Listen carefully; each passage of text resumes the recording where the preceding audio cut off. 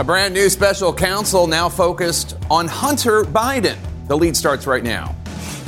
The Attorney General's surprise announcement, the prosecutor who was overseeing the Hunter Biden case is now being elevated to a special counsel. What will this mean for the president's son? What will this mean for the president? And Donald Trump might be told to zip it. The judge in the 2020 election fraud case signaling that she is going to be willing to restrict sensitive evidence as she tells Trump's attorneys former president's right to free speech is not absolute.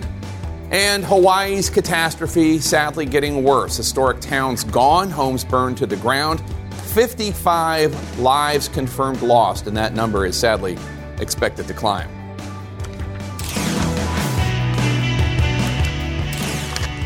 Welcome to The Lead. I'm Jake Tapper, and we start today with our law and justice lead and a new special counsel investigating Hunter Biden. The new title gives U.S. Attorney David Weiss, a Trump holdover who had already been investigating Mr. Biden's son, more powers than he had as a federal prosecutor. Now, you might recall just a few weeks ago, it looked as though this investigation was coming to an end. Hunter Biden went to court after his lawyers had supposedly struck a deal with Weiss's prosecutorial team. But that deal fell apart in court among much skepticism voiced by the judge. The two sides were tried to keep negotiating, but now the Justice Department says it looks as though this case is headed to trial. Prosecutors allege Hunter Biden failed to pay more than $1 million in taxes on time. He also faced a federal gun charge for lying on his background check form that he was not using drugs at the time, but Republicans in Congress have also alleged that Hunter Biden was involved in much more serious crimes, including money laundering. Whistleblowers have claimed that the case was not treated as it should have been. Speaker Kevin McCarthy today asked of the now special counsel, Mr. Weiss, quote, if Weiss negotiated the sweetheart deal that couldn't get approved, how can he be trusted as special counsel? Let's get straight to CNN senior legal affairs correspondent Paula Reed. Paula, this investigation has been going on for 5 years, so why now for a special counsel? It's unclear. The Justice Department will only say that on Tuesday, Weiss asked to be changed to this designated special counsel. He is, as you noted, the U.S. attorney who was appointed by former President Trump, and he's been overseeing the investigation into Hunter Biden for, like you said, approximately 5 years. But there's no official explanation for why he wanted to change to a special counsel now. But we have seen in court filings that it appears that the talks between the U.S. Attorney's Office and Hunter Biden's legal team to resolve the issues that the judge identified with that plea deal, that those have fallen apart and that this is likely to go to trial. That appears to be the impetus, but it's really unclear. Now, one of the big differences now that he's a special counsel is that Weiss is going to have to compile a full report detailing what he investigated and his findings, hand that to the Attorney General, who has vowed to make it public. Now, I've also learned that the White House was not given a heads up about this, and neither were Hunter Biden's attorneys. How much more likely does it make it that the president's son is definitely going to go on trial? It appears a lot more likely, Jake. I mean, for a minute there, it appeared that this was going to be resolved with that plea deal. Even after the judge pushed back, asked for additional briefings, expressed skepticism, I think both sides expected that ultimately it would be approved. But if there were any modifications, we got signals that indeed the Hunter Biden team was willing to take this to trial. So at this point, the fact that he has gotten the special counsel designation, he can now bring cases in any jurisdiction. It does appear that the most likely outcome here is that this goes to trial. Paula, stick with us because I also want to bring in CNN's Arlette Saenz, who's at the White House for us. Arlette, what has been the Biden administration's reaction to this news? Well, Jake, the White House has really maintained this stay quiet strategy, referring all questions to the Department of Justice and Hunter Biden's personal representatives. And I'm told by White House officials here that the White House officials and President Biden received no heads up that Merrick Garland was about to make this appointment of a special counsel in the probes investigating the president's son. But this really just marks the latest chapter in the ongoing legal and personal saga surrounding Hunter Biden, which has really come front and center in President Biden's re-election re-election bid. Just 2 weeks ago, the Bidens had felt and hoped that they were about to turn the page as Hunter Biden was expected to plead guilty to those tax charges. But as you mentioned, that plea deal fell apart, and the appointment of this special counsel indicates that the investigation will continue. But this also comes as it marks a new phase for President Biden, as Republicans have repeatedly sustained their criticism and questions about his son's business dealings and accusations of the Biden family being corrupt. House Speaker Kevin McCarthy and Republicans have threatened the possibility of an impeachment inquiry, something that the White House has pushed back on, as describing it as a stunt. But this also is a very personal matter for President Biden. When he has spoken about his son Hunter, it's to express his love and support, saying that he believes that his son has done nothing wrong. It was supposed to be a pretty quiet day for President Biden here at the White House. He had no public events on his schedule. He had one phone call to Hawaii's governor to talk about the wildfires there. But in a little less than an hour, we are expecting President Biden to depart the White House for Rehoboth Beach, Delaware, where he has a home. That'll be the first time he's in front of reporters, so we will see whether he decides to comment in any way regarding the appointment of this special counsel, as it is now the investigation entering a new phase. All right, Arlette Saenz at the White House today. Thanks so much. CNN's Paula Reed is back with me, along with CNN chief legal analyst Laura Coates. Laura, are you surprised that there's now a special counsel 5 years into this investigation after a plea deal had almost been agreed upon? I mean, that plea deal was within the reach of course, Hunter Biden. I'm sure he's lamenting right now whatever fiasco actually occurred in that courtroom, to not have all the I's dotted, all the T's crossed, to have this already go through. Remember, we've heard already from David Weiss about what the process was like. He has said, I have the authority to do so. All the talking points are contrary to what my experience was. But now this raises a lot of questions. And whatever happened on Tuesday, as Paul is alluding to, now does make me feel surprised about, well, why now? What is happening here? Remember, he is still the U.S. attorney in Delaware, but now this special counsel allows him to actually go beyond his own jurisdiction. You can look at other areas as well. It's the reason you have Jack Smith not having to confine to one particular jurisdiction. He can go beyond that. He can have things in Florida. He can have things in Washington, D.C. It does now go beyond that. But at its core, I wonder what the decision really came down to. The special counsel statute says you can have this if you first look to figure out, does a matter actually warrant an investigation? Is it warranted? He had to conclude that it did, if you're Garland.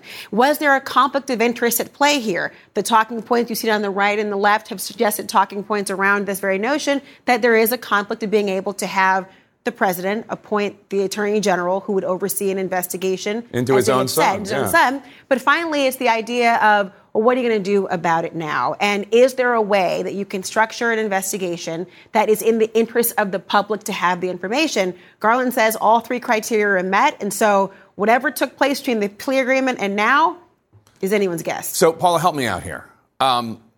David Weiss, the U.S. attorney, now special counsel, had previously said in writing that he had all the power he needed. He didn't need any more authority. If he wanted to do charges in D.C., he could reach out to the U.S. attorney in D.C. If he wanted to do charges in L.A., he could reach out to... But now he has special counsel powers that give him that authority in writing. In between, we should note, there were whistleblowers saying that behind the scenes, David Weiss was complaining, I don't have the authority to charge in this city or that state. And the Justice Department was saying, no, those whistleblowers are wrong. It looks as though maybe the whistleblowers were right. It's messy, right? It appears that here they're trying to insulate the Justice Department, particularly the Attorney General, from what appears to be a case that is headed to a likely trial of the president's son. And I think they're hoping that this special counsel designation will also insulate them from potential congressional testimony. Because remember, there are calls for Weiss to go on the Hill, but now they can say, well, the special counsel Durham, special counsel Mueller, they testified after they submitted their report. And there's a lot of emphasis today at the Justice Department on this report and how that will offer some transparency here. And that may be fair in some respects, but that is not going to satisfy Republicans who have a lot of questions about this investigation if that report and the special counsel designation are now going to be used to prevent him from going to the Hill. Yeah, it's not just Republicans who have questions. I have questions. I'm sure you guys have questions. I have so many questions. Yeah, I'm not getting them answers. But here's another one for you. Okay, so I'm David Weiss. Once again, play this game with me. I'm the special counsel. Just a few weeks ago, I was ready to say, a diversion and a slap on the wrist, a misdemeanor. Really, it was not a big punishment. And now I want special counsel authority to investigate something that just a few weeks ago I was basically saying this is the most I can prove in a court of law. That doesn't make sense to me either. By the way, I'm fully willing to believe that there's a lot more to investigate and a lot more to charge him with. But that wasn't his position a few weeks ago. And remember, go back to that courtroom where the judge had that same question when she talked about, have you contemplated this is actually going to be the 360, everything solved now, and assumed that Hunter Biden's team had either negotiated that, were well aware of whether this would actually be a fully resolved issue. And that was part of her consideration of, well, hold on a second. You mean this wouldn't necessarily resolve that issue? You don't know if there's other actual investigations? It's a problem, ding, ding, ding. But it also lends credence now to not only the point you raised about the whistleblowers, which, by the way, part of their claim was that those who were investigating, akin to, say, a police officer who arrests someone and then says to the prosecutor, here's what I arrest the person on. How dare you diverge from that? Well, the prosecutor is the one that has the power to decide what to bring. And so just because you wanted something different doesn't mean that it was a justifiable prosecution.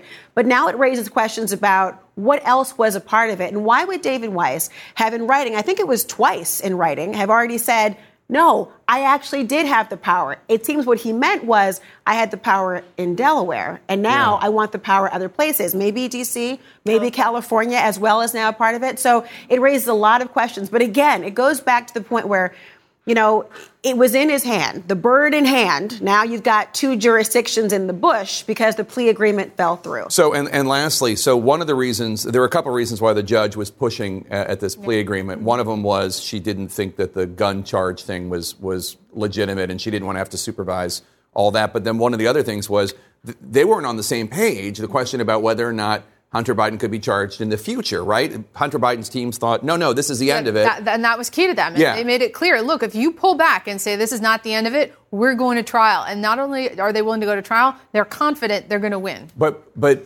what I'm saying is if I'm Hunter Biden, now I'm playing I'm Hunter Biden. If I'm Hunter Biden, I'm like... You've been David Weiss, you've been Hunter Biden, well, you're Jake Tapper. There you go. I like to put on lots of hats. So if I'm Hunter Biden, I'm thinking, wait a second, this is going to get much worse for me, as opposed to a plea deal where they had the opportunity, if they wanted, to bring future charges. Now it's even worse. None of it was good for Hunter Biden. Sure, but isn't this worse? It depends what the eventual outcome is, right? This is a long game. If he goes to trial, if his benefactor and attorney pays for that, and he is ultimately acquitted, that is stressful. That is an awful thing, as we both know, to go through. But maybe that is better in the long run. It's unclear. The whole thing's a disaster for everyone. All right, Paul and Laura, thanks so much. Did the Attorney General need to appoint a special counsel? I'm going to talk to someone who used to do his job. Plus, why today's announcement rattled Republicans who have been leaning towards an impeachment inquiry into President Biden.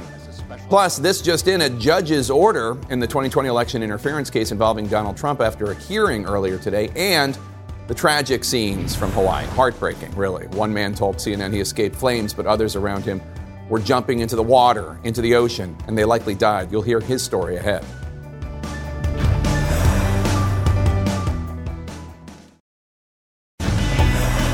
Continuing with our law and justice lead, you might think congressional Republicans would be thrilled that Attorney General Merrick Garland has named a special counsel in the Hunter Biden probe. Actually, we're mostly hearing complaints from Republicans because they don't like the choice of David Weiss. David Weiss was a Trump-appointed U.S. attorney for Delaware as the special counsel now. Nobody's actually on Capitol Hill because it's a Friday in August, but a social media post from House Speaker Kevin McCarthy says, quote, this action by Biden's Justice Department cannot be used to obstruct congressional investigations or whitewash the Biden family corruption. If Weiss negotiated the sweetheart deal that couldn't get approved, how can he be trusted as a special counsel, unquote? A statement from the chairman of the House Oversight Committee, James Comer, reads, quote, this move by Attorney General Garland is part of the Justice Department's efforts to attempt a Biden family cover-up, unquote. And that echoes what Chairman Comer told me yesterday here on The Lead. So we're concerned that the president is compromised because of the millions of dollars that his family's received. And remember, Jake, the president hasn't been truthful with the American people. This is why we're investigating. And it's difficult, Jake. It's very difficult. The Biden attorneys are obstructing. They're intimidating witnesses. The DOJ will not cooperate with us. The FBI will not cooperate with us. The IRS will not cooperate with us. With us now, former Attorney General Alberto Gonzales. He served in the George W. Bush administration. First of all, General Gonzales, thanks for joining us. What's your reaction to today's news that U.S. Attorney Weiss is now special counsel Weiss? Well, I mean, it's surprising given the fact that he's been investigating this case in his status as a U.S. attorney out of Delaware. Everyone's wondering, well, why now? Why this change? Honestly, I don't know. From my perspective, and again, there's so much that goes into these kinds of decisions, information that as Attorney General you may have that others don't have. So I'm just speculating here and don't intend this to be second guessing. But, looking at the circumstances here, it seems like there was a conflict by virtue of the fact that Hunter Biden is the son of the president, and the president, the person that appointed the Attorney General. And why wasn't a special counsel appointed as soon as President Biden took office? And it may be the calculation was that there would be enough insulation, enough confidence in someone who had been appointed by Donald Trump, had been confirmed by a Republican-controlled Senate, that would be sufficient to maintain confidence in the integrity of an investigation of the son of the president. And maybe this, it may be as simple as Attorney General Garland, particularly if, in fact, the Weiss came to him and asked that he be appointed a special counsel. Maybe the circumstances have changed so much. This has become so politicized and polarizing that he felt this is the appropriate thing to do. But again, from my perspective, I always wondered about why wasn't there an obvious conflict? And again, but I think perhaps it's because no special counsel was appointed because of the fact that Weiss was appointed by President Trump and confirmed by Republican-controlled Senate. Yeah. So we are where we are. But again, I'm just speculating. I'm not intended to in any way to have my comments reflect any kind of criticism or second guessing of the Attorney General. He has more information than we do, quite frankly. Jake. He sure does. Hopefully, soon we'll find out the answer. But I guess what I'm really wondering about, so U.S. Attorney Weiss goes to Merrick Garland on Tuesday and says he wants special counsel powers, even though in previous months he had asserted in writing that he had all the power he needed to do the job. And then a few weeks ago, he had a plea deal he was ready to engage in with Hunter Biden, basically a slap on the wrist, a misdemeanor charge, and a diversion program. Now he's asking for special counsel power, which would suggest knowledge of greater crimes, theoretically, because I don't know why you would want no, not necessarily. Why would you want special counsel power for a misdemeanor and a diversion program? Well, again, Jake, we don't know. Right. What I do know, hearing some of the commentary, that this sort of ensures that this is going to go to trial. I'm not so sure that's the case here because the risk is potentially much greater personally for Hunter Biden, but it also is bad for his father. And I don't know what the relationship is by all accounts. Certainly from the president's side, they're close. He loves his son. But does the son really want to put the president through a trial in the middle of a campaign? So it's possible. I'm not going to say it's very likely, but it's certainly possible that there will be some kind of settlement still, and that this will not go to trial. But again, there's so many unanswered questions. I just don't know. Even based upon my experience as Attorney General, I just don't know. House Republicans are signaling that they want to move forward with an impeachment inquiry into President Biden. Will the existence of a special counsel interfere with that? I fear probably not, because they understand that they will not get information as long as the investigation is ongoing.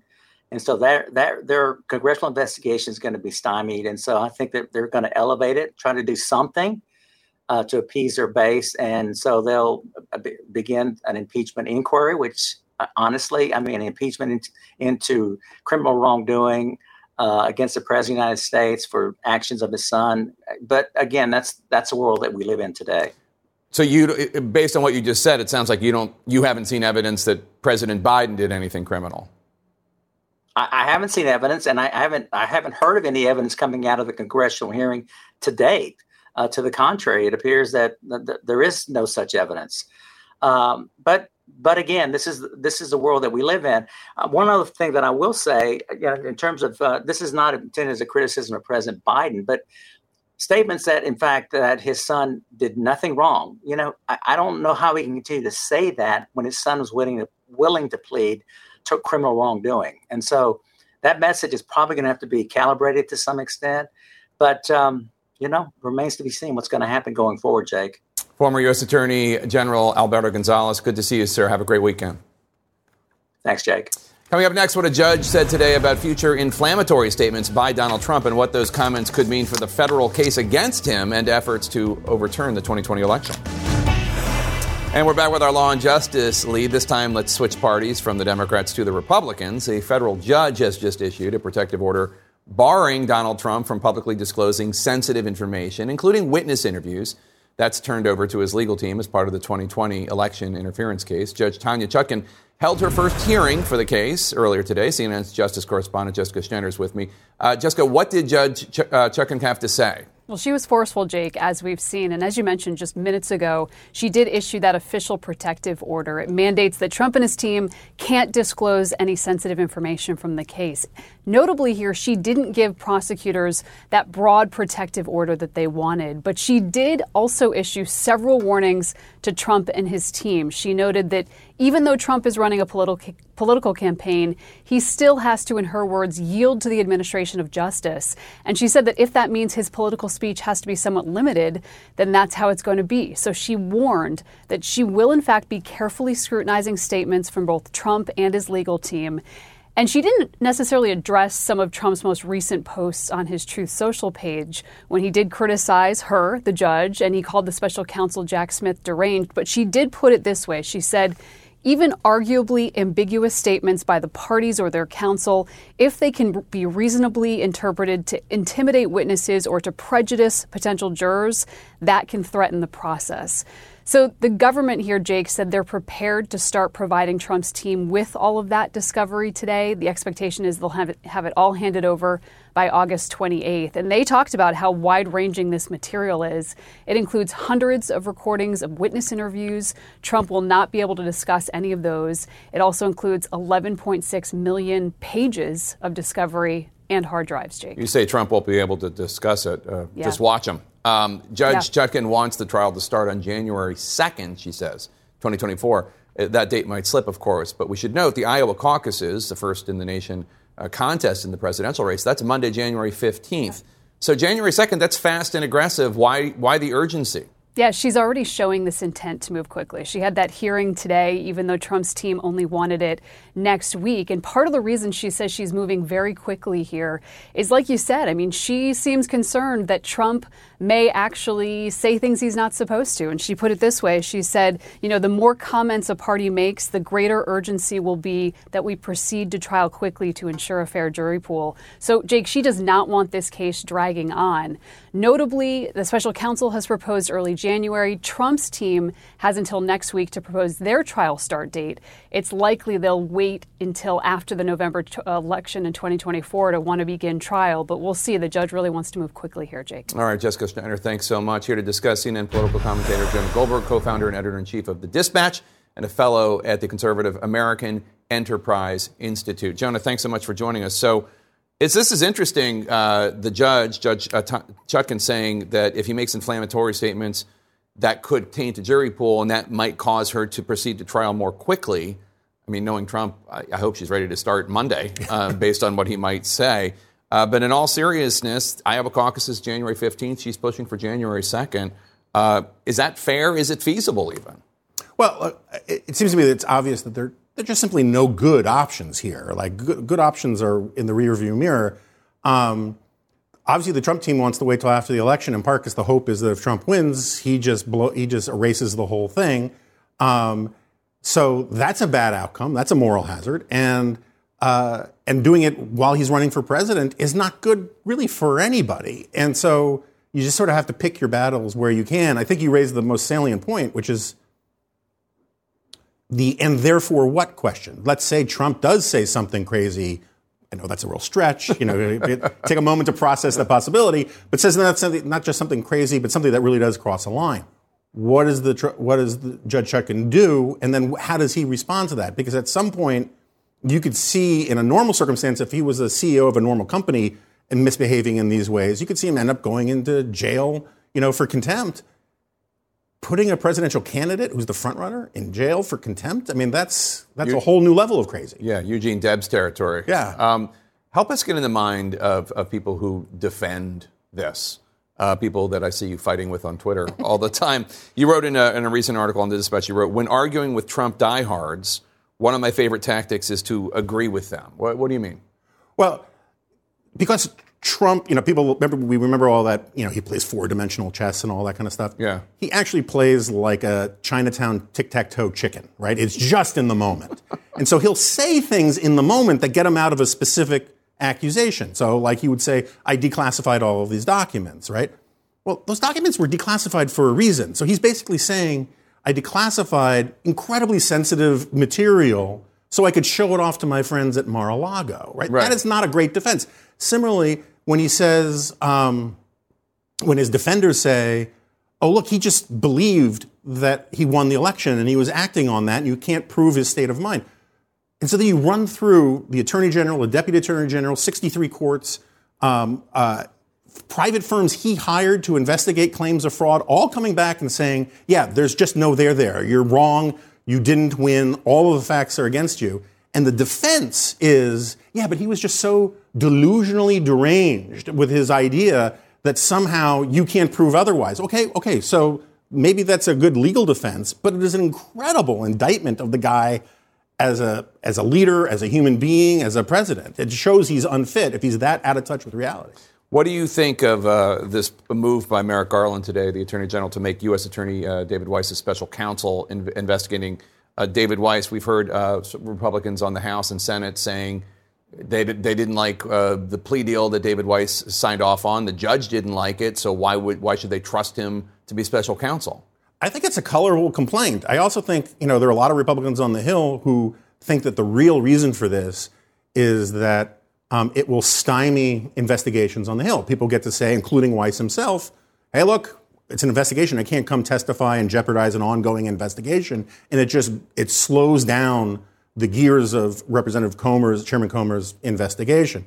I think the bigger issue here, which you were sort of getting at as you were quizzing people trying to figure this thing out, is we have no really reliable narrators anywhere here, right? I mean, Garland isn't telling us all the facts that they have. Weiss isn't telling us all the facts that they have.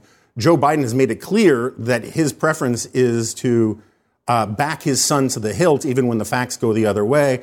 The main accuser against Hunter Biden, who I do think, whether it's criminal or not, is an obviously corrupt influence peddler. And his main accuser is his former business partner, who's in the same corrupt business, who's under investigation for all sorts of other things. There's no one here to really say, this is a straight shooter, this is what's going on. So it's very hard to parse.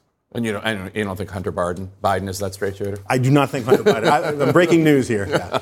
Jonah Goldberg, thanks so much. Appreciate it. We're going to go live to Hawaii next, where the stories we're hearing are just heartbreaking. One man who saw neighbors trapped by flames says a motorcycle saved his life. Stay with us.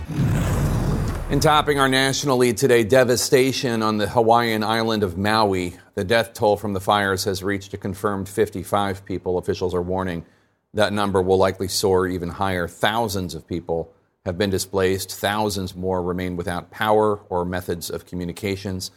The Maui County mayor says the historic town of Lahaina is, quote, all gone. The town has no power, no internet. No one knows how many survivors or victims could still be in those scorched remains you're looking at. Residents of the hard-hit town are allowed back into their homes today to get a first look at the ashes left behind. CNN's chief climate correspondent, Bill Weir, is on the island of Maui with more now on the utter destruction. The trees that you guys see behind you right here, this was all from the tornado that came through. That's crazy. No, we've never even seen a tornado in Hawaii. In a place so familiar with weather extremes. Wow, it's crazy. Maui locals have never seen anything like the firestorm that obliterated Lahaina.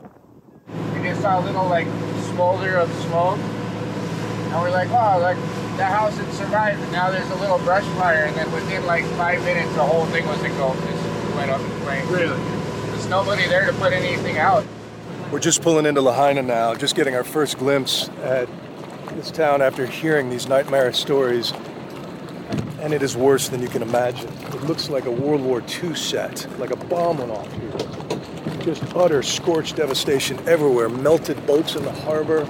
What was once the capital of the Kingdom of Hawaii and one of the most well-preserved towns in the nation is ash, including Bill Weiland's famous art gallery. And he says he escaped the flames on his Harley-Davidson, riding around evacuees trapped between fire and ocean. Had I took the car instead of motorcycle, I'd probably been with everybody else jumping in the water. It was flames were shooting over the top, coming at. I didn't even want to look behind me because I knew they were behind me. And there's nowhere to go. You're pinned between and that's fire what happened and the ocean. That's what happened to all the people, I think, is all those cars that were sitting waiting for someone to move in front of them. No one was moving anywhere. You were dead in the water. They all jumped in the ocean. They all jumped in the ocean, and a lot of them didn't make it, from what I heard. No, a lot of people. I'm sure if the winds were 80 miles an hour, the surf must have been. It wasn't just that. There was diesel fuel floating in the water as well, and the Coast Guard couldn't come in too far because of the reefs, and a lot of the people can't swim that far. And then a couple people died of smoke inhalation as well. They were just inundated. I know a lady that stood in the water for 8 hours. Farmer Eddie Garcia lost a small fortune in crop damage, but now is bracing for much bigger losses.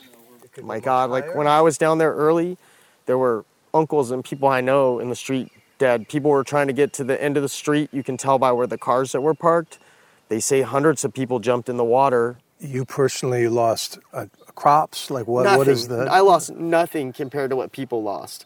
I lost farm stuff and food and whatever, tiny little things compared to what people lost. People lost their family, they lost their houses, everything we've seen, all the landmarks, everything that we've seen for years, history, it's all gone. This is the closest port to the south of Lahaina here in Maui. Yesterday we saw everyone from fishermen to charter captains who are usually shooting surfer videos going out and trying to bring relief. But now you're seeing road traffic. They just started opening up the road to Lahaina, but there's so much confusion right now. We just had someone drive by yelling their frustration about the government response right now. Jake, I've covered a few of these from the Florida Keys and Irma, where we heard really horrific stories about body counts that might be pending. We saw it in Paradise, California, the deadliest fire in U.S. history. But about 90% of those people turned out to be just fine. Right now, so many people are worried that the death toll could go into the many hundreds because of the lack of communication. So much electricity is down.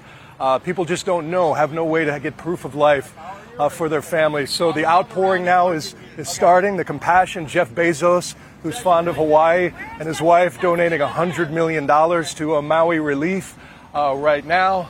But the days ahead, we're afraid, are just going to become more grim as people come to grips with how much has truly been lost here, Jake. All right, Bill, we are on Maui for us with the devastation. Thank you so much, Bill. And we know so many of you watching and listening right now want to help the victims of these Hawaii wildfires. You can get an idea of the best ways to do so if you go to cnn.com/impact, cnn.com/impact, where we provide a list of vetted resources. Another way to do it is you can text Hawaii, Hawaii, to 707070 in order to donate. Hawaii, 707070. We'll be right back. In our politics lead, the Iowa State Fair in full swing, and Republican presidential candidates are there, of course, to court these first-in-the-nation voters. But to really sway the voters of Iowa, these candidates are looking for support from the first woman to ever lead that state. Trump has taken shots at her, thinking she's too supportive of Ron DeSantis. But CNN's Jeff Zeleny sat down with Iowa Governor Kim Reynolds, and he asked her if she plans to make an endorsement.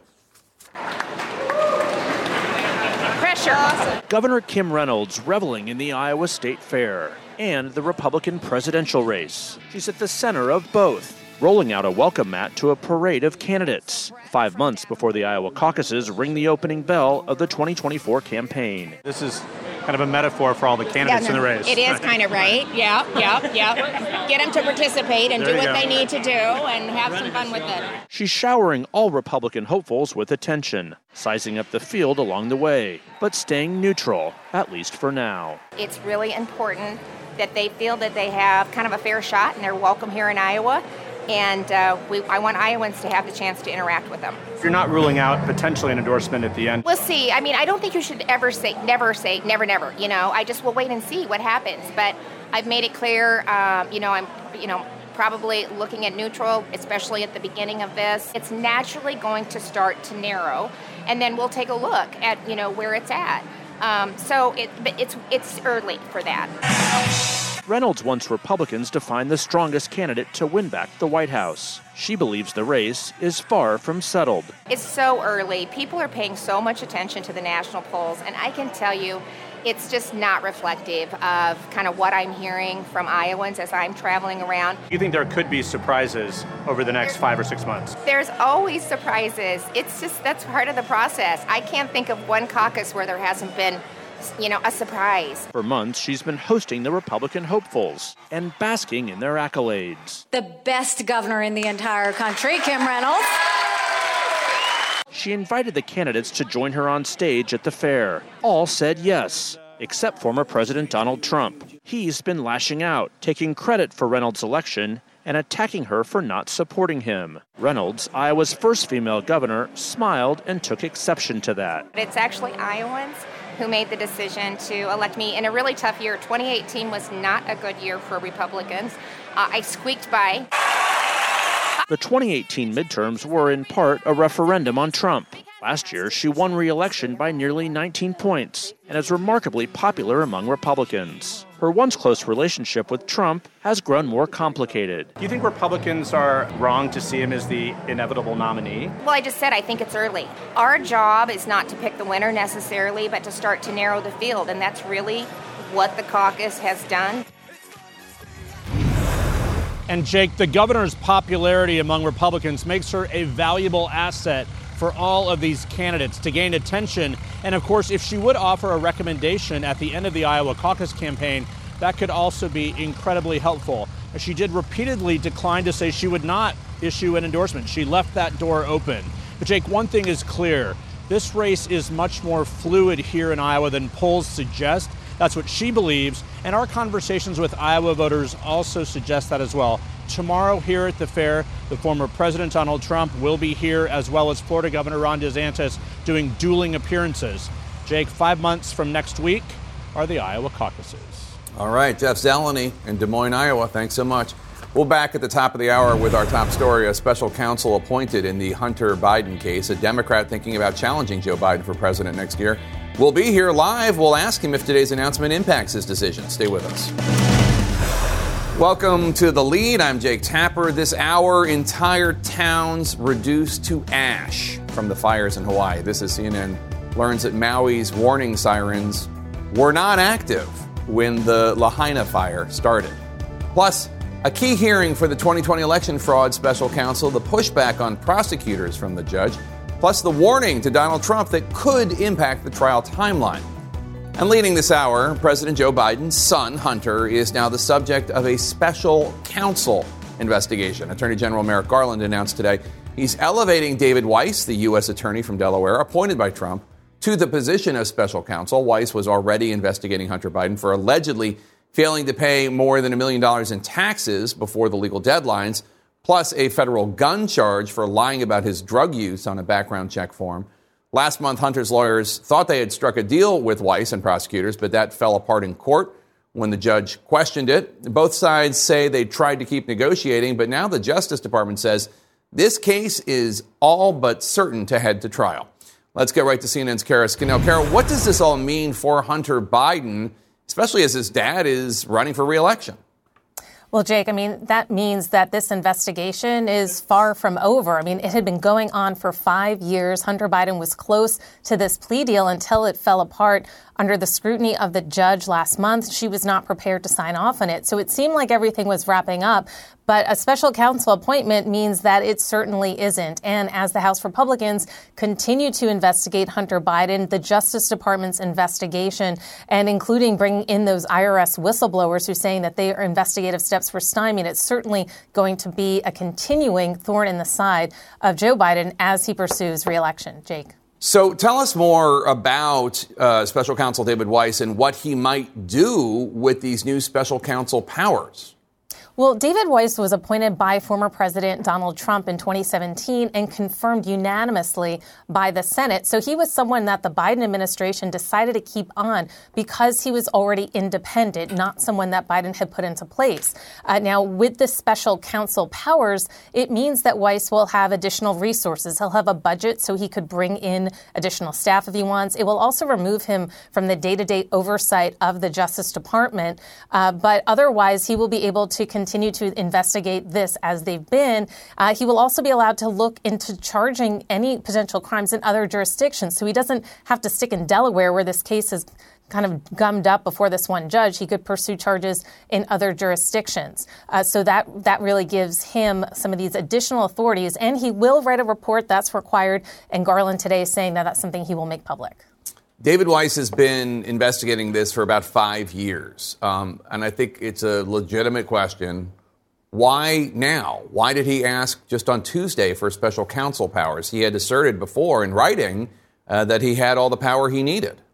Yeah, I mean, Jake, that is the question today. It's the question we posed to Justice Department officials, and we haven't gotten an answer on it because, as you say, according to Garland, Weiss asked for this on Tuesday. And today in that press conference or his statement, Garland had said that the investigation had reached a stage where special counsel status was necessary. He did not elaborate on what that means, and we have not gotten any response on that so far. But, also, in the court filings, the prosecutors told a judge today that today was the deadline for Biden's team to get back to them. So it's unclear how Tuesday fits with this deadline today. The judge is giving Biden's team until Monday to weigh in on this. But certainly a lot of questions here still on why exactly now David Weiss needs special counsel status when before he and Garland said that he had all of the authority he needed to decide when, whether, and where to bring charges. Jake. All right, Kara Scannell on top of it for us. Thank you so much. Joining us now, the former Principal Deputy Assistant Attorney General under George W. Bush, Tom Dupree, and here with me in studio, CNN political correspondent Sarah Murray. Tom, let me start with you. So Special Counsel Weiss, as a U.S. attorney, he worked on this plea deal that blew up last month, the same plea deal that a Delaware judge said she was not ready to approve because it was, quote, confusing, not straightforward, atypical, unprecedented. Why would the Justice Department appoint someone to be special counsel who wasn't able to get this case wrapped up the first time?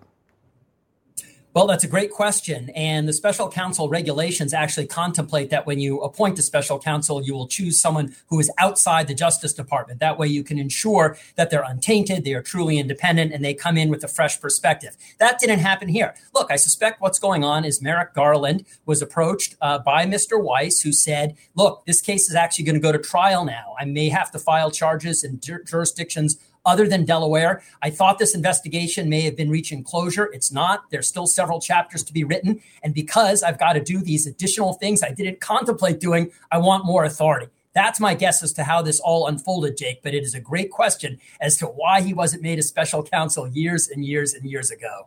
Yeah, and having some direct answers on this would really be good. Some transparency is needed.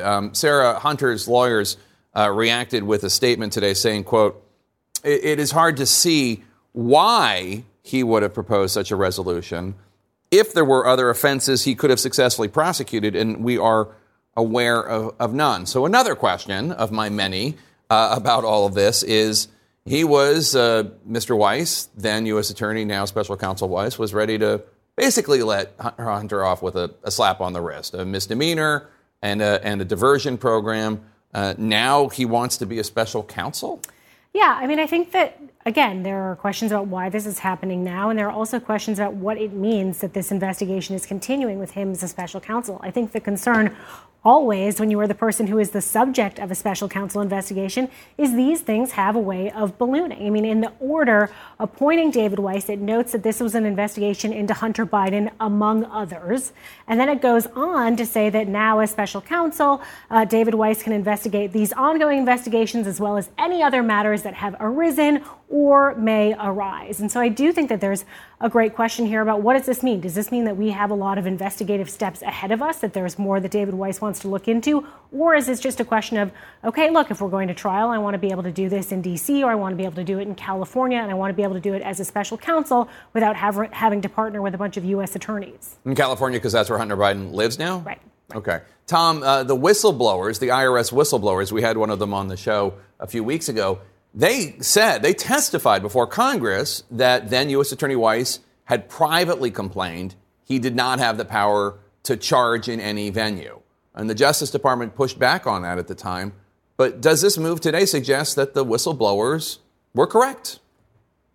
It certainly does seem to validate their testimony, Jake. I mean, that to me would be the number one reason why Weiss wanted that special counsel designation, because he knew he needed now to charge Hunter Biden in California and maybe also the District of Columbia. He didn't have that authority as U.S. Attorney for Delaware. That's why he needed the special counsel designation. And that, according to the whistleblowers, is why the guy has been chafing behind the scenes for years, saying, I want to bring these prosecutions in other states, but I can't because Merrick Garland hasn't made me a special counsel. So what the whistleblower said at the time seemed a little puzzling and perplexing, but I got to say, seems to be borne out by today's events. Yeah.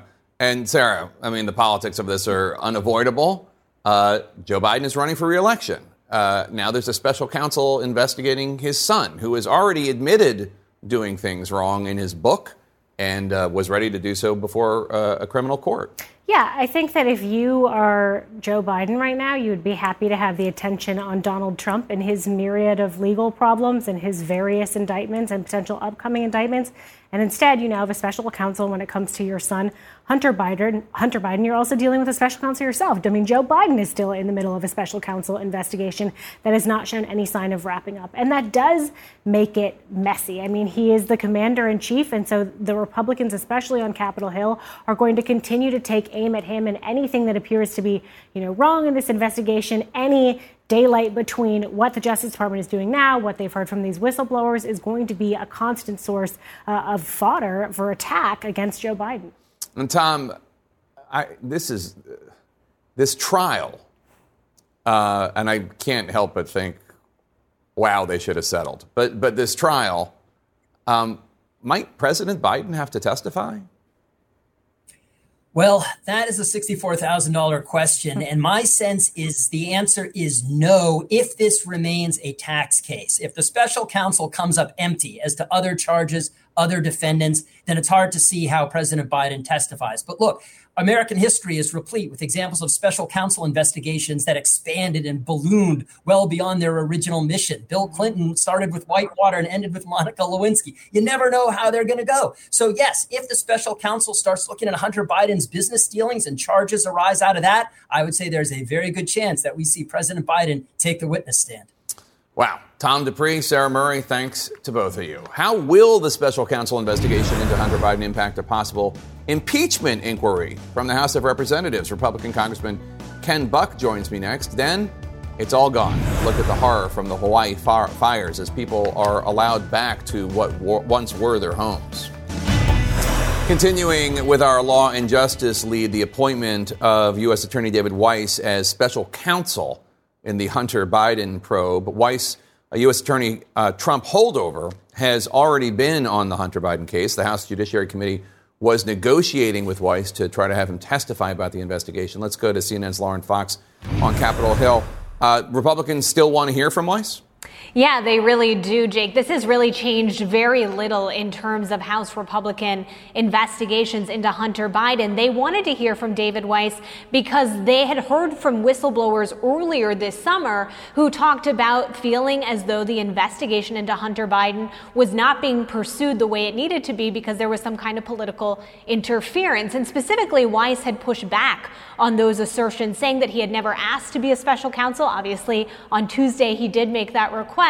But the argument from Weiss was he wanted to come set the record straight before the House Judiciary Committee. So today you heard from the House Judiciary Committee spokesman Russell Dye saying exactly that they still want to hear from David Weiss. Quote, "We expect the department to fully cooperate with our investigation, including not interfering with 11 transcribed interviews we have requested, and David Weiss upholding his commitment to testify. They are arguing that they have not heard anything to the contrary from the Department of Justice. Of course, we have reached out to see if that calculus has changed on their end, with a lot of Democrats telling me earlier today that this does sort of change the mechanics of whether or not a sitting special counsel can come and testify about a potentially ongoing investigation. So that is one of the huge question marks coming out of today, and something we expect that House Republicans may continue to push on. They have a conference-wide call on Monday night to discuss the appropriations process, but also to talk about their investigative portfolio. You can expect this is probably going to come up. Yeah, it's easier to call a U.S. attorney than a special counsel to testify before Congress. Traditionally, it has been, at least. How might this appointment complicate things for Republicans who are intent on moving forward on the impeachment inquiry that they want to open, targeting President Biden? Yeah, if you look at what conservatives are saying in statements today, and we should note, Jake, that they are away on congressional recess, but they don't think it complicates anything. In fact, they think that this emboldens their argument that they've been making, that they think that the DOJ is politicized, that Hunter Biden has not been investigated to the full extent that he needed to be, that their investigations are making up ground, that it would be a dereliction of duty not to continue these investigations. You know, I spoke with one Republican today who argued that despite the fact they may not be ready to vote for impeachment, they have no concerns about opening an impeachment inquiry. And that is an important distinction that House Speaker Kevin McCarthy has been trying to make, that they are talking about opening an inquiry, but that they are not talking about a formal vote yet on impeachment. But as you note, Jake, it is important to point out that once you open those floodgates, it's very hard to pull back members from potentially calling for impeachment at the end of the day. Yeah. All right. Thank you so much. Joining us now to discuss, Colorado Republican Congressman and member of the House Judiciary Committee, Ken Buck. Congressman, is Weiss the wrong guy to be special counsel? I don't think he is at all. I think he's the right guy. He's a Republican appointee, so I don't think he's going to show bias towards the Biden administration or Hunter Biden or the president.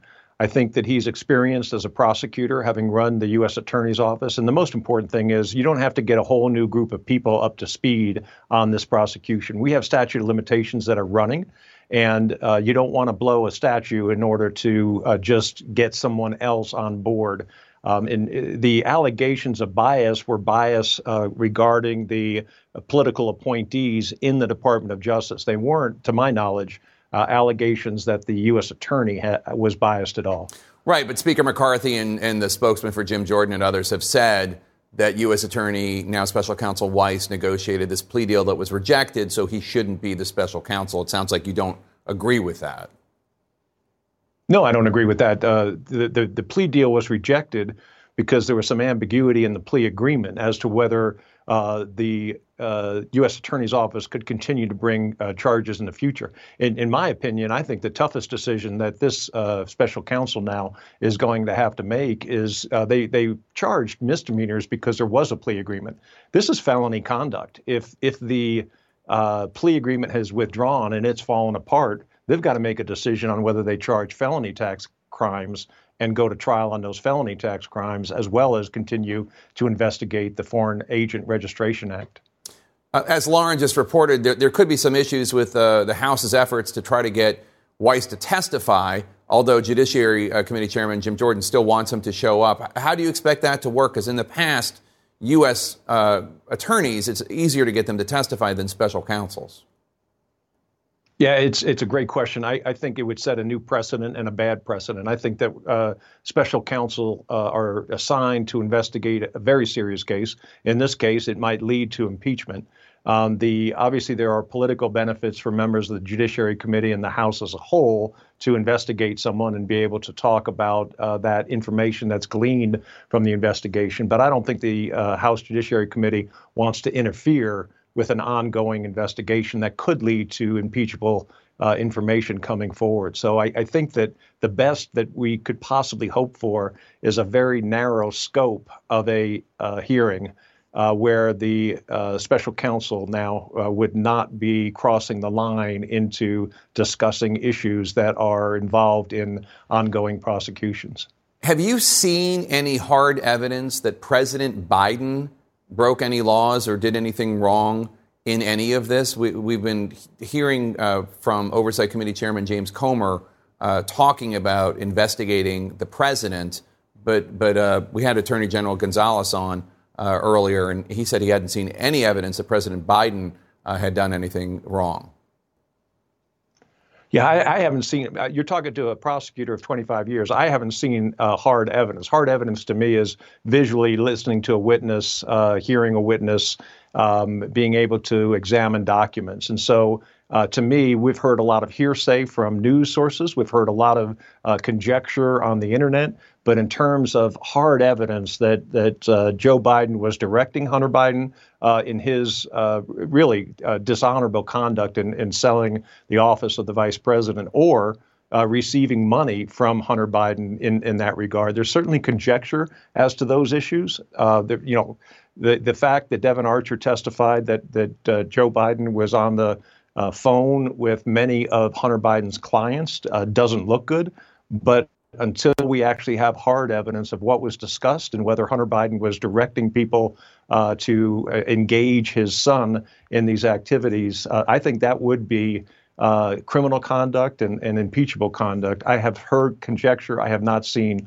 hard evidence of that. Yeah, and I believe Devin Archer has said that while President Biden, or then Vice President Biden, would get on the phone and talk to those business associates of Hunter Biden, they never talked about the business per se, for whatever that's worth. Colorado Republican Congressman Ken Buck, always good to see you, sir. Thank you. Thank you. Our next guest has weighed challenging President Joe Biden in the Democratic primaries. Will the Hunter Biden special counsel impact his decision? That's next.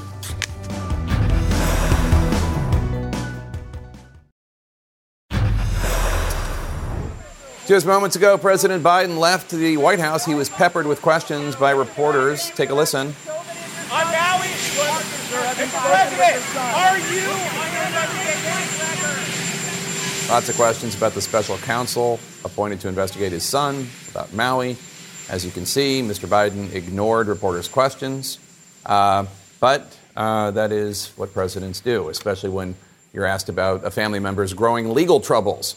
The White House is referring all questions about Hunter Biden and the newly named special counsel to the Justice Department and to Hunter Biden's personal representatives. Let's talk about this with Minnesota Democratic Congressman Dean Phillips. Congressman Phillips, good to see you. You have recently been talking publicly about considering challenging President Biden in the Democratic primaries. Do today's developments, a special counsel investigating Hunter Biden, does it make that more or less likely? Well, Jake, let me start by changing the conversation from me. It's not about me. This is about a message and a wake-up call that I am trying my darndest to deliver to Democrats, 55% of whom, before today's news, wanted an alternative to the three candidates in the primary right now. And I've said that from the very beginning. I've had concerns. The numbers are horrific, the polling numbers. 55% of Democrats wanting an alternative. Independents, about 73% want an alternative.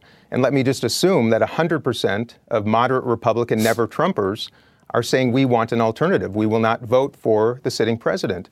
And I want to share with everybody, I love Joe Biden. I think he's a man of decency, of competency. His record, extraordinary. I voted for it. I've helped market it and distribute it. I think the world of him. But I also believe my job is not duty-bound to the president, to my party, but to the Constitution and country. And right now, I have grave concerns based on the fact that 55% of Democrats are saying we want alternatives. I am scared. I'm trying to raise that bell, be the clarion call, if you will. And I've said from the get-go as well, I am not best positioned to do this. There are ample, well-prepared, competent people of great character ready to go. And I think if the president would consider passing that torch now, just imagine, Jake, the energy behind a next generation on the Democratic primary stage. Perhaps a woman at the top of the ticket in a year in which reproductive rights are going to be front and center, other than the former president being under indictment and now the son of the president we have right now being subject to a special counsel. It's a sad day for America. I want to start with that. I do not think the president is corrupt. I want to make that really clear. But we are duty-bound to investigate, to ensure the facts come out. And the fact is we don't know where this goes. And I think it's too much risk for Democrats to take this chance without a backup plan. because what we have right now in reserve is awfully consequential and frankly frightening. So you are worried that a special counsel probe of Hunter Biden could potentially hurt President Biden, not only politically, but you said who knows where this goes in terms of maybe splashing on the president himself. Jake, I really cannot imagine that this reaches the president. I think it's fairly clear that Hunter Biden, a former addict, this is unsavory, probably unethical, and possibly illegal. Some of what he did, we will find out. I don't think it touches the president, but we all know what kind of an era we live in. It's not what's real, it's how people feel. And these numbers I shared earlier that are so horrendous and frightening were before the news of today. If anybody believes this doesn't hurt, you must be living in a different world than I am. And I'm simply calling attention to the facts. And I'm concerned about the Democratic establishment working much too hard to prevent any new entrants, to prevent competition, instead pursuing a coronation. And frankly, we did something similar in 2008. And thank goodness, a first-term senator from the state of Illinois raised his hand, stood up, met the moment, and we had Barack Obama become United States president. I just think that we should be mindful of history, recognize the consequences of not having a backup plan, Jake, because one of the core elements of successful leadership is a succession plan, being sure that there's somebody able, ready to go. And I'd like to see the president actually invite people to the primary stage. And again, not me. I'm a third-term congressman from Minnesota. I think I'm able and prepared for the job. But I'm a third-term congressman. I have 60,000 Twitter followers and $250,000 in my campaign account. There are people ready to go, governors in particular, moderate governors from the heartland, that I think, I'll tell you what, Jake, I've been someone who always reaches out to people before I talk about them. And sadly, some have asked that I not even reference their names right now, which is a pretty good indicator of how this establishment blocks, prevents, and silences people. And I'm here to speak. I think I'm the only one. I think I'm the only member of the Congress, a Democrat, out of 262 people, giving voice to the majority of Democratic voters in the country and those 80% of independents who are saying the exact same thing. That's my job. And that's what I'm going to continue to do. Doing the math, and I'm doing this on the fly, so correct me if I'm wrong, but I can only think of two Democratic governors from the heartland who are women. One of whom is from Kansas and one of whom is from Michigan. Are you suggesting that one of them, specifically, I'm just to take a leap here, Gretchen Whitmer from Michigan, is somebody you would like to see throw her hat into the ring? I think there are about 5 names. Everybody watching right now probably knows who they are. They are on the bench. They've got organization. They would have institutional support. They have access to the extraordinary amount of money, resources necessary to mount a credible primary campaign. Everybody doesn't know who they are. I hate to be rude, but everybody doesn't know who they are because, as you note, President Biden is basically only being challenged by anti-vaxxer Robert Kennedy Jr. and Marianne Williamson, maybe by you, although 60,000. Twitter followers and $250,000 in the bank doesn't exactly sound like you want to enter the race. So I'm just guessing. Gavin Newsom, Gretchen Whitmer, Jared Polis, Pete Buttigieg. You haven't mentioned or alluded to Vice President Harris, but she certainly is a woman and she's next in line. Sure. Do you want all those individuals to enter the race? Jake, let me just say this. Like I said, right now the only thing preventing 3, 4, 5, 6, 8 of the names you just mentioned from appearing on that stage and making their case to Democratic voters. The only thing preventing that is we have an incumbent president who essentially, with an institution around him, the establishment, protecting those entrants. Nobody is willing to take a step that might affect their future. Perhaps that's why I'm the only one doing this. This is not about re-election for me. This is about our country, the future of democracy, and doing anything I possibly can to stop Donald Trump from returning to the White House. Jake, in 2016, I woke up the morning after the election.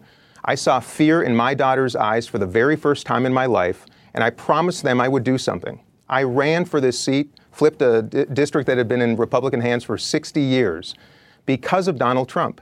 So for anybody who thinks I'm trying to do something to undermine Democratic chances, that I'm paving a path for Donald Trump, it's actually, if you look carefully at what I'm trying to say, it is just the opposite. And there are about 6 people maybe that are prepared. I like people that have some executive experience, that have some legislative experience, and are people of good character and competency. And yes, I think it's time to turn the page. Americans are asking to turn the page. And by the way, it's not too late. If in 6 weeks, 6 months, it might be. So this has to be litigated, and the conversations have to start right now. That is the only thing that I'm here to ask. That's my job. Democratic Congressman Dean Phillips from the land of 10,000 lakes, Minnesota. Thank you so much. Really appreciate your time. Have a good weekend. Back with our Law and Justice lead, a federal judge has just issued a protective order barring Donald Trump from publicly disclosing, quote, sensitive information related to the election interference trial, the election fraud trial. And while Trump has a right to free speech, Judge Tanya Chutkan warns, that right is, quote, not absolute. CNN's Caitlin Plants is with us now. Caitlin, this is quite a serious warning today from the judge. She's going to be scrutinizing every word he says, every word he types.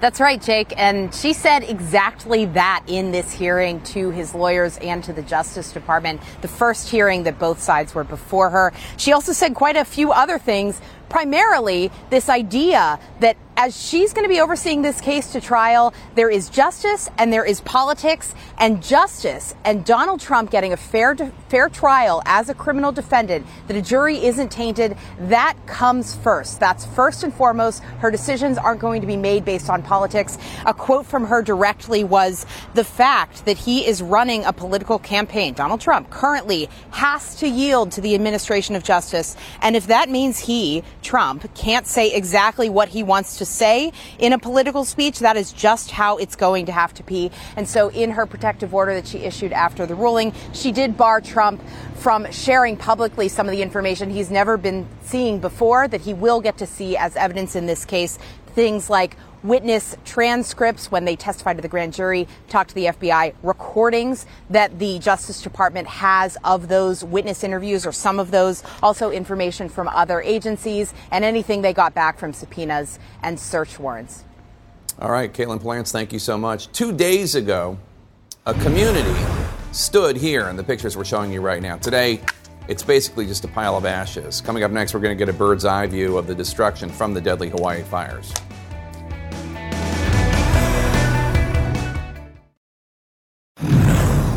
And we're back with our national lead. When the wildfires began in Hawaii on Tuesday, Maui's warning sirens were not activated. That's according to state records, which show other parts of the emergency warning system were triggered, including phone and radio alerts.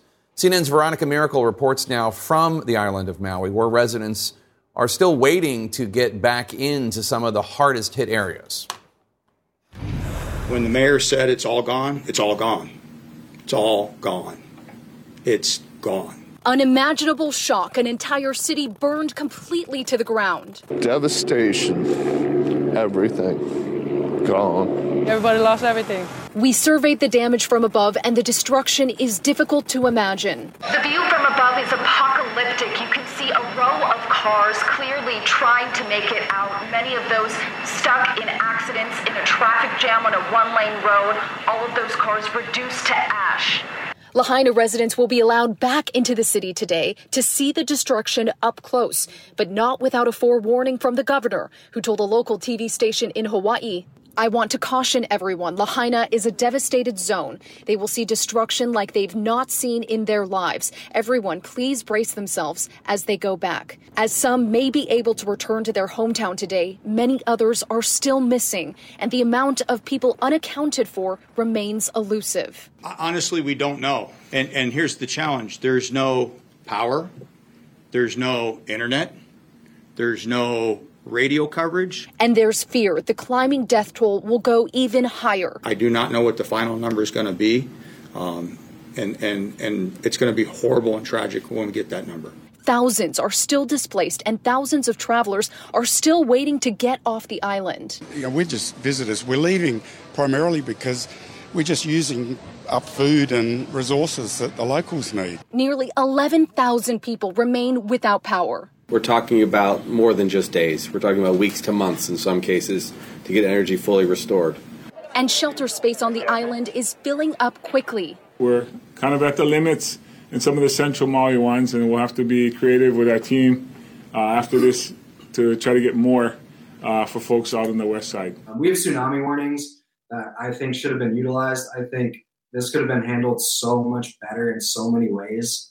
Questions are now starting to circulate among the people who inhabited this once paradise island. Why weren't they warned sooner? I think that the tragedy would have been very difficult to anticipate, especially as it came in the night with high winds.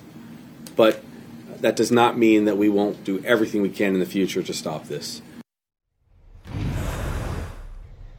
Jake, the police made an announcement that they're opening up the Lahaina checkpoint so that residents can go in. They actually started opening it up early. And so right now we are in that line, and you can see just through here, through the maps, how crazy busy it is. This is the checkpoint. This is where we are, and there are cars all behind us as well. This goes on for miles.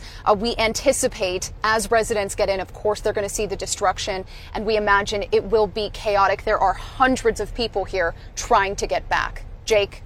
Veronica Miracle on the island of Maui. Thank you so much. And we know so many of you watching and listening want to help the victims of these wildfires in Hawaii, and you can.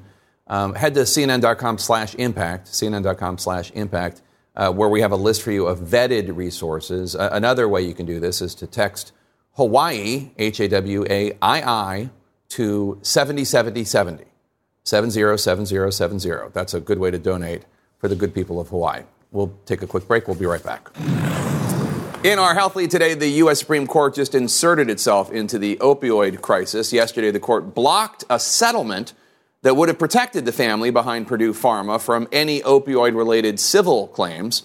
Until recently, Purdue Pharma, which manufactured OxyContin, was controlled by the Sackler family. The Sacklers withdrew billions of dollars from the company before it filed for bankruptcy. The family had agreed to contribute up to $6 billion to Purdue's reorganization fund on one condition, that the Sacklers receive a release from civil liability. But this Supreme Court order means the settlement payments to victims are now paused, and the court will take up the case and hear oral arguments in December. Timing, of course, is everything, because it just so happens that basically hours ago, Netflix premiered a new 6-episode series called Painkiller, which takes a semi-fictionalized look at the opioid crisis and how Purdue Pharma cashed in on OxyContin at the expense of those who became hooked on the drug. Purdue is a real company bought by you and Arthur. They actually make something. Those people in there, they don't understand. Yeah, but you've never brought a drug to market, son. It takes a decade. And we've got nothing in the pipeline. It's a dead end. We know pain. Yeah, that's for damn sure. We developed MS Contin. We understand pain. I understand pain. All of human behavior is essentially comprised of two things. Running away from pain and toward pleasure. It's a cycle. Pain, pleasure, again and again. Well, this circle is our existence. It is the very essence of what it means to be human, to be alive. But if we place ourselves right there between pain and pleasure, then we have changed the world. We finish what Arthur started. And the director of Painkiller, one of my favorite directors, Peter Berg, joins me now. Peter, congratulations on the series. It's amazing. I do want to get your reaction to this Supreme Court order, because I know in the production of Painkiller, you work closely with actual families and actual advocates impacted by the opioid crisis. Are you hearing anything from them about the Supreme Court putting the settlement on pause? Well, first of all, hello, Jake. Thank you for having me. I've been talking mainly to a very knowledgeable individual named Barry Meyer, who wrote the book Painkiller that our show is used intensely as source material. And, it's interesting. It's basically, it really comes down to the Sacklers, who have always been very, very good with lawyers and very, very good at sort of hiding the nest egg of money and making little payments that sound kind of big when you read about them, but that really are just basically interest payments on their fortune. Finally, the Supreme Court has stepped in and said, well, hold up. The nest egg is in play. And you thought you were going to be able to sort of make one lump payment, not even a lump payment, but a $6 billion payment over the next 2 decades and protect your nest egg. Not so fast. It's surprising that it happened the day our show came out, but I think it's the right thing to do. The opening scene in every episode features a real-life mom who lost a child or an adult child to OxyContin addiction. Why did you decide to take this approach, and how did you choose the moms? Well, I mean, we were told by legal that we had to put sort of this standard disclaimer in front of every episode. You know, what you're about to see is based upon facts. Some of the facts have been changed, that type of thing. That didn't sit so well with me in relationship to Purdue Pharma and the Sacklers. Felt like we're sort of letting them off the hook. So I thought it might be interesting if we could find parents whose children had actually died from opioids and OxyContin specifically, to read the disclaimer and then basically say, okay, what isn't fiction? What is real? Is it my 23-year-old daughter died of an OxyContin overdose and this is real? We thought that would kind of set the tone for what we were trying to do with the show. And what was particularly alarming was that we set out a call in just the LA area, just the southern and central LA area, to see if there were any parents who had lost children who would be willing to talk. And within one day, about 10 hours, we had 80 families, 80 from just this one little area of LA who all wanted to come forward and tell their stories. Yeah, unfortunately, there's no shortage of families reeling from this. In your directing career, you took on the Saudi royal family in the film The Kingdom. In your writing and directing career, you took on Al-Qaeda and Lone Survivor, the Boston Marathon terrorists, and Patriots Day. What are we to make of the fact that now you're looking at the Sackler family? I think I better hire some lawyers, Jake. I'm gonna need a bigger lawyer. I mean, I think there's been so much great work done from Barry Meyer, who I mentioned earlier, to the writers of Dopesick, to the series Dopesick. Nan Golden, the photographer, has an excellent documentary out now. There have been many films, books, scripted and unscripted, about this war, the opioid war. And I'm proud to be part of a team that continues to beat the drum. And I think the decision we saw yesterday in the Supreme Court is validation that it's a drum definitely worth beating. Well, it's a powerful show. Peter Berg, thank you so much. Really appreciate your time. Okay, Jake, great to see you, buddy. The vote that could help transform transportation in one major U.S. city. But first, here is CNN's Wolf Blitzer with what is next in the Situation Room. Wolf? Jake, we're going to have much, much more on the devastating Hawaiian wildfires, which have already killed at least 55 people. I'll be joined here in the Situation Room by the state's governor, Josh Green. We'll get his assessment of the conditions on the ground right now in hard-hit Maui and what to expect in the hours and days ahead. All of that, much more, coming up right at the top of the hour in the Situation Room.